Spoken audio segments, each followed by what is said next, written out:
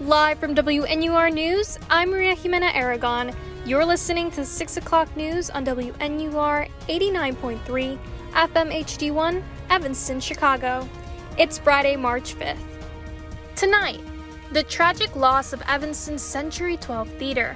But the lease was very clear. It said if there is a government action that shuts your business down, you can terminate. And the court agreed. Northwestern students decide whether to vote in Evanston's local elections. I actually registered same day. The primaries kind of snuck up on me, I'm not gonna lie. I had literally forgotten until the night before. Instagram helps fuel an unexpected love story. He's not American. English is not his first language, so he does all right with it.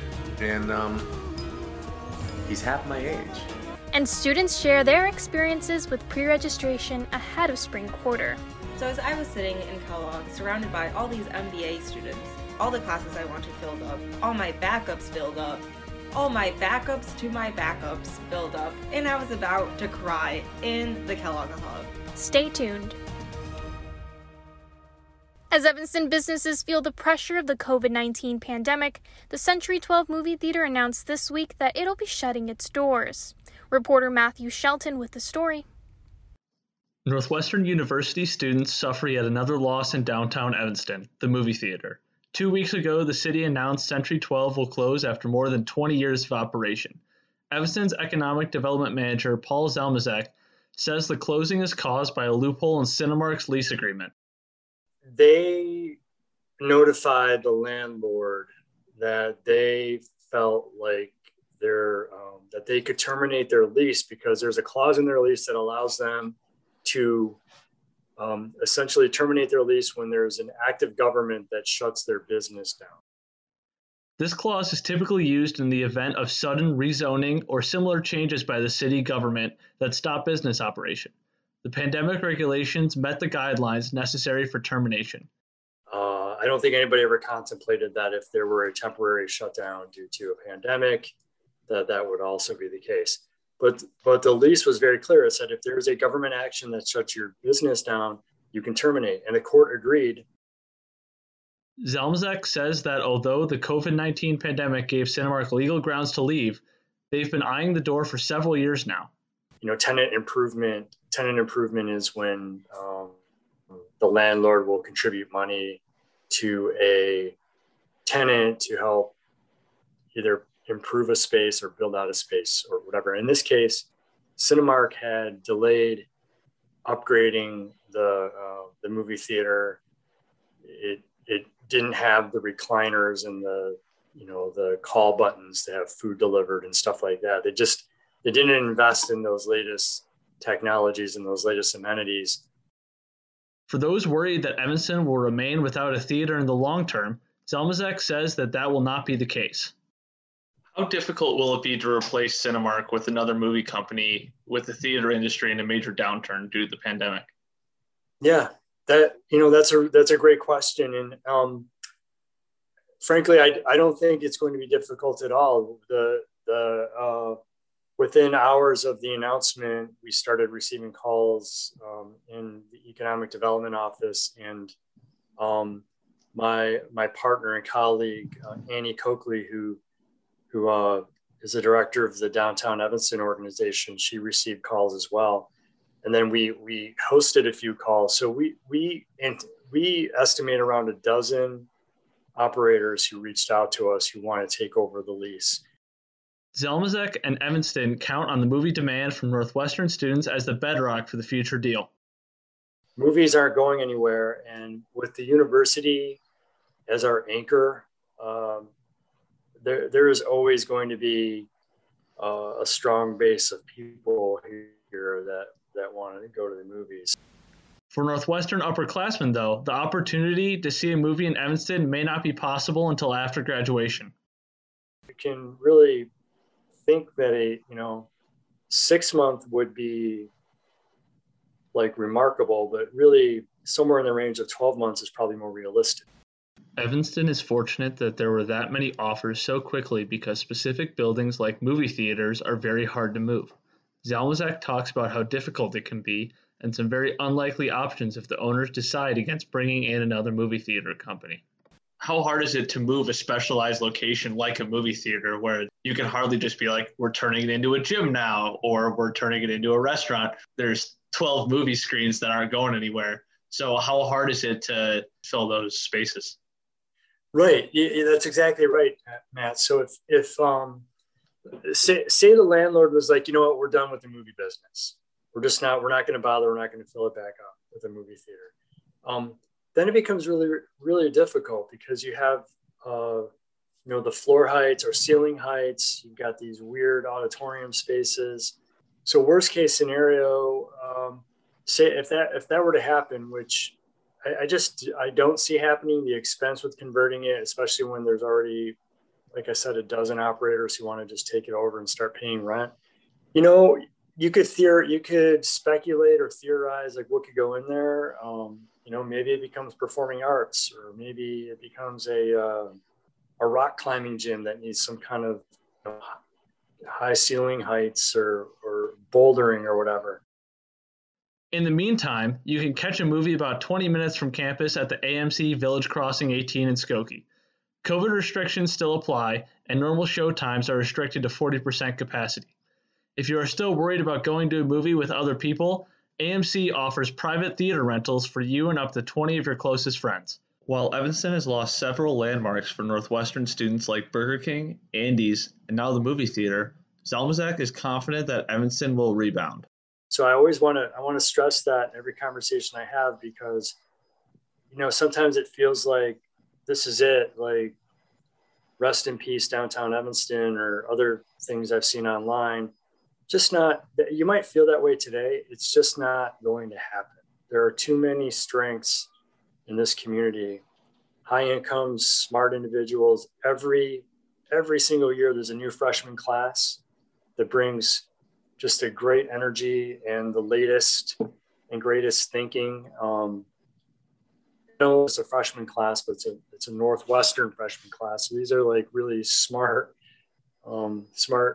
young people who are coming here every year. So we're going to be fine. We just have to get through the next few months. For WNUR News, I'm Matthew Shelton. The 2020 election may have felt like it took forever, but Northwestern students aren't off the hook for voting yet. Many are deciding whether or not to register in Evanston in order to vote in the April municipal elections. Reporter Sara Kadoura has more. If the campaign signs decorating yards and windows didn't clue you in, it's election season in Evanston. There was a primary on February 23rd, and there's a general election on April 6th. The next mayor is already decided. Daniel Biss won over 73% of the vote in the unofficial count. But a lot of important offices, like alderman seats and the city clerkship, are still up for grabs on April 6th. Like a lot of Northwestern students, I'm wondering, should I vote in Evanston? The City of Evanston website says as long as I've lived here for 30 days before the election, I can register to vote at my polling place on Election Day. So I certainly could vote here. NU Votes is a nonpartisan initiative from Northwestern's Center for Civic Engagement. They boast that 70% of eligible Northwestern students voted in Illinois or in their home state in 2016. So many Northwestern students do vote here. But I'm already registered in my hometown in Michigan, and even though I live in Evanston, my permanent residence is my dad's house. Like a lot of out-of-state college students, I kind of feel like I'm just visiting for 4 years. Okay. Can I get your name and your major? Harrison Larner, Larner, major in journalism, class 2023. Larner didn't vote in the February 23rd primary. He's registered back home in Georgia. Mainly because I know the importance of being registered in Georgia. It's like a swing state. In theory, Larner could move his registration to Evanston, then back to Georgia when he returned home for national elections in November. But that seems like a hassle to Larner. That seems a little bit duplicitous. I guess Evanston's actually the third place I voted. Haley Fuller is a junior who transferred to Northwestern last year. She registered in the district of her former college first, then back home in Connecticut for the 2020 presidential election. She voted in Evanston for the first time in February. I actually registered same day. The primaries kind of snuck up on me, I'm not gonna lie. I had literally forgotten until the night before. And it's actually a really simple process, at least in Evanston, for same-day registration. Like, you just go to your polling place and you bring 2 forms of ID. Fuller says it's important for Northwestern students to have their voices heard in Evanston politics. I also just want to make sure that, like, we have a government that supports everyone, and I know that Northwestern can be definitely like a point of contention in municipal elections, and I totally get that. But like, I live in Evanston right now, and like, I have an apartment, I have an address, like, it's essentially where I live full time. So to me, like, it matters that we care about our elected representatives regardless. If you're a Northwestern student looking for a right answer to the question, where should you vote? There isn't one. In 1979, in Sim versus United States, the Supreme Court affirmed college students' rights to vote where they attend school. So as long as you're eligible and your permanent address is still back home, it's your call. NU Votes can help students register in all 50 states. In an email to WNUR News, a member of the NU Votes Advisory Committee said that they help students make the decision where to register, quote, by asking students where they feel more connected to, or if there's a certain issue in one of the places that they would like to vote on. Ultimately, it's a personal decision. For WNUR News, I'm Sara Kadoura. Love is a complicated thing. 2 weeks ago, WNUR News' special broadcast explored how dating and Valentine's Day were changed by the COVID-19 pandemic. But reporter Aaron Robinson brings us a love story that will define the modern age, even after COVID ends. A love found on Instagram.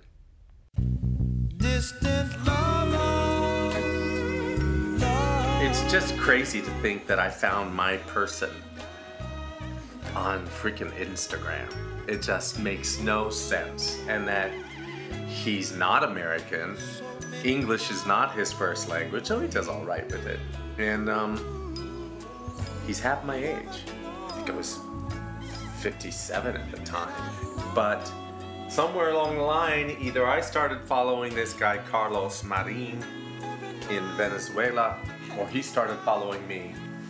But I do know that it was September 23rd, 2017, that I sent my first private message, and it said something like, so handsome. Who is this man? And then I check it out the profile, and I say, oh, this guy is handsome, this man is handsome. And I show the photos to a friend, and he say, oh, he's handsome. And then we write, but just a little bit, like one time in a month. He had just moved to Ecuador. And that was a hard time for me. He needed a friend really badly. And the only person where I can talk and express my feelings was Andy. So I was his friend, we talked and stuff. In the beginning, it was just like a friend, It was a little romantic because there was definitely attraction on both ends or whatever, but I'm not thinking this is gonna be anything. And he was like a light in my dark days. After about a year, I think, of us chatting and so on, and chatting several times a day, I finally was like, okay, I think it was Christmas, that I finally bought a ticket. For an airplane. I ain't got time to take no. And then he say like, oh, I can come to visit you. And I feel a little scared. And when he visit, was fantastic because finally I can talk with this man face to face. Flew to Quito in June, and that first night he showed up at my Airbnb with a little present, and I buy food. I remember I buy McDonald's in case I hadn't eaten. and when I see that man very tall, I say, oh my God, he looked like a king, He's buying me McDonald's and a stuffed toy, and I know that from him that's huge. It still touches me, And I show my present, and he started to cry like a baby. I cried for the first 10 minutes we were meeting. And he just holds me and he says, don't cry, baby, don't cry. Was very emotional. To make that gift to me, you know, he just wanted to show me that he was genuine. And he is. And he just has the best heart. I ordered us suits to get married in, which is crazy. I think this happened like the week after I came back. I'm like, what are you gonna do if you don't decide to marry him? What are you ordering an extra suit for? Marriage, I never expect that. Then I did go back in August and I proposed to him. I feel nervous. I never expect that. You know, it's like, oh my God, what happened? What are you gonna do? But in the moment when, I don't know, I just cry when he proposed me. And I'm really glad I did, because between that first meeting in June to the time that we got married on December 23rd,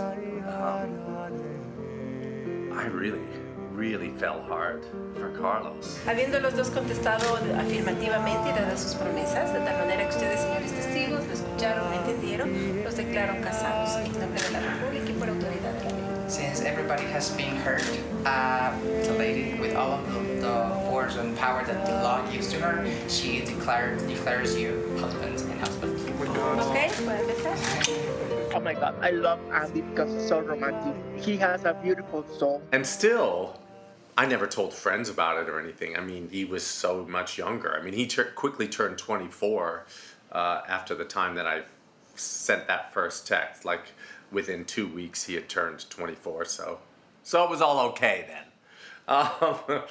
I know it's a challenge, and he knows that too. You know. A little by little, I began to tell one friend or another friend. My friend Josh, he know Andy.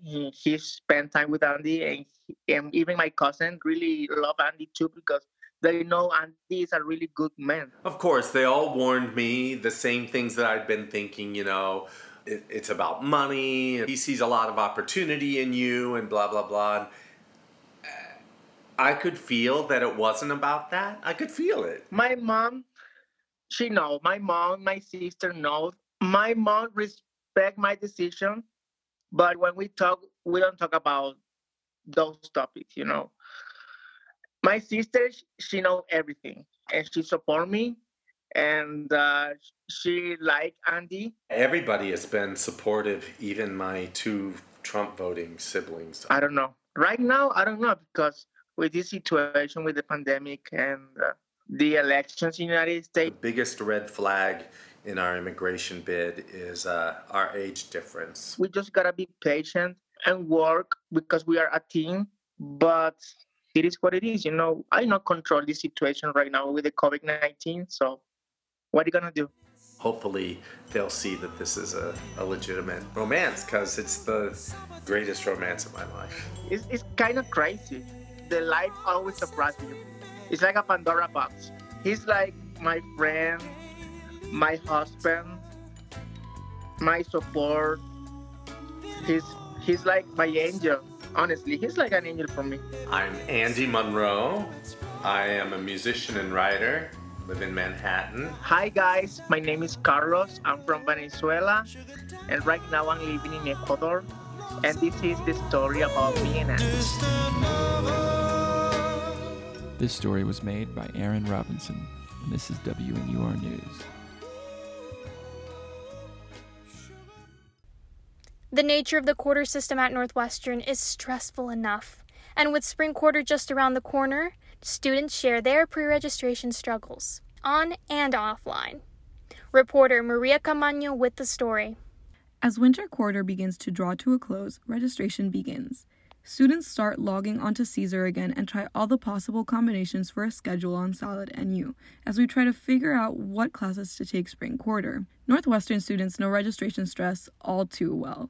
We bond over the panic and worry that comes beforehand as we plan out our schedules, the scramble to enroll during registration time, and the frustration and disappointment of a blue square appearing under your class on Caesar. With many students having horror stories during registration time, I talked to Natalia Caamaño, a second-year economics major, about her worst experience during registration. So last winter, I was registering as a freshman for my spring quarter. I had gone to office hours in Kellogg for econ, and my registration time came up. So as I was sitting in Kellogg, surrounded by all these MBA students, all the classes I wanted filled up, all my backups filled up, all my backups to my backups filled up, and I was about to cry in the Kellogg Hub. I held it in because I was surrounded by a bunch of 25 and 30-year-olds, and I did not want to embarrass myself even more. A Northwestern student's worst nightmare, this is only one of the many horrific things that can go wrong during registration. But Caamaño says it wasn't all bad. But something good actually came out of it, because I ended up registering for, I think it was the Latinx class, Intro to Latinx Studies, and that's actually one of my favorite classes I've taken here at Northwestern. So even though it started out with a bit of horror and I almost had a mental breakdown, it all turned out fine. She also has some advice for those who might be registering for the first time. It gets better. It gets better. Registration gets better. Also, if you don't get the class you want or that you need to take, email the professor. They're usually pretty accommodating. And if you literally just can't sign up for any reason, it's not the end of the world. There's so many other classes Northwestern does offer that, though it might seem like the end of the world or the end of your academic career, it's not. It's really not. And something good might turn out of it. For WNUR News, this is Maria Caamaño. That's all for the WNUR News at 6 p.m. For more news updates and reports, follow us on Twitter at WNUR News. Our producer today is Alex Harrison. Our reporters are Matthew Shelton, Sara Kadoura, Aaron Robinson, and Maria Caamaño Garcia.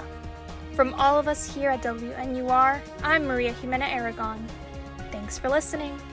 You can listen to these and other stories of the day on our Spotify, Google Podcasts, SoundCloud, and online at WNUR.org. Your next news break will be Monday, March 8th. Now, back to scheduled programming.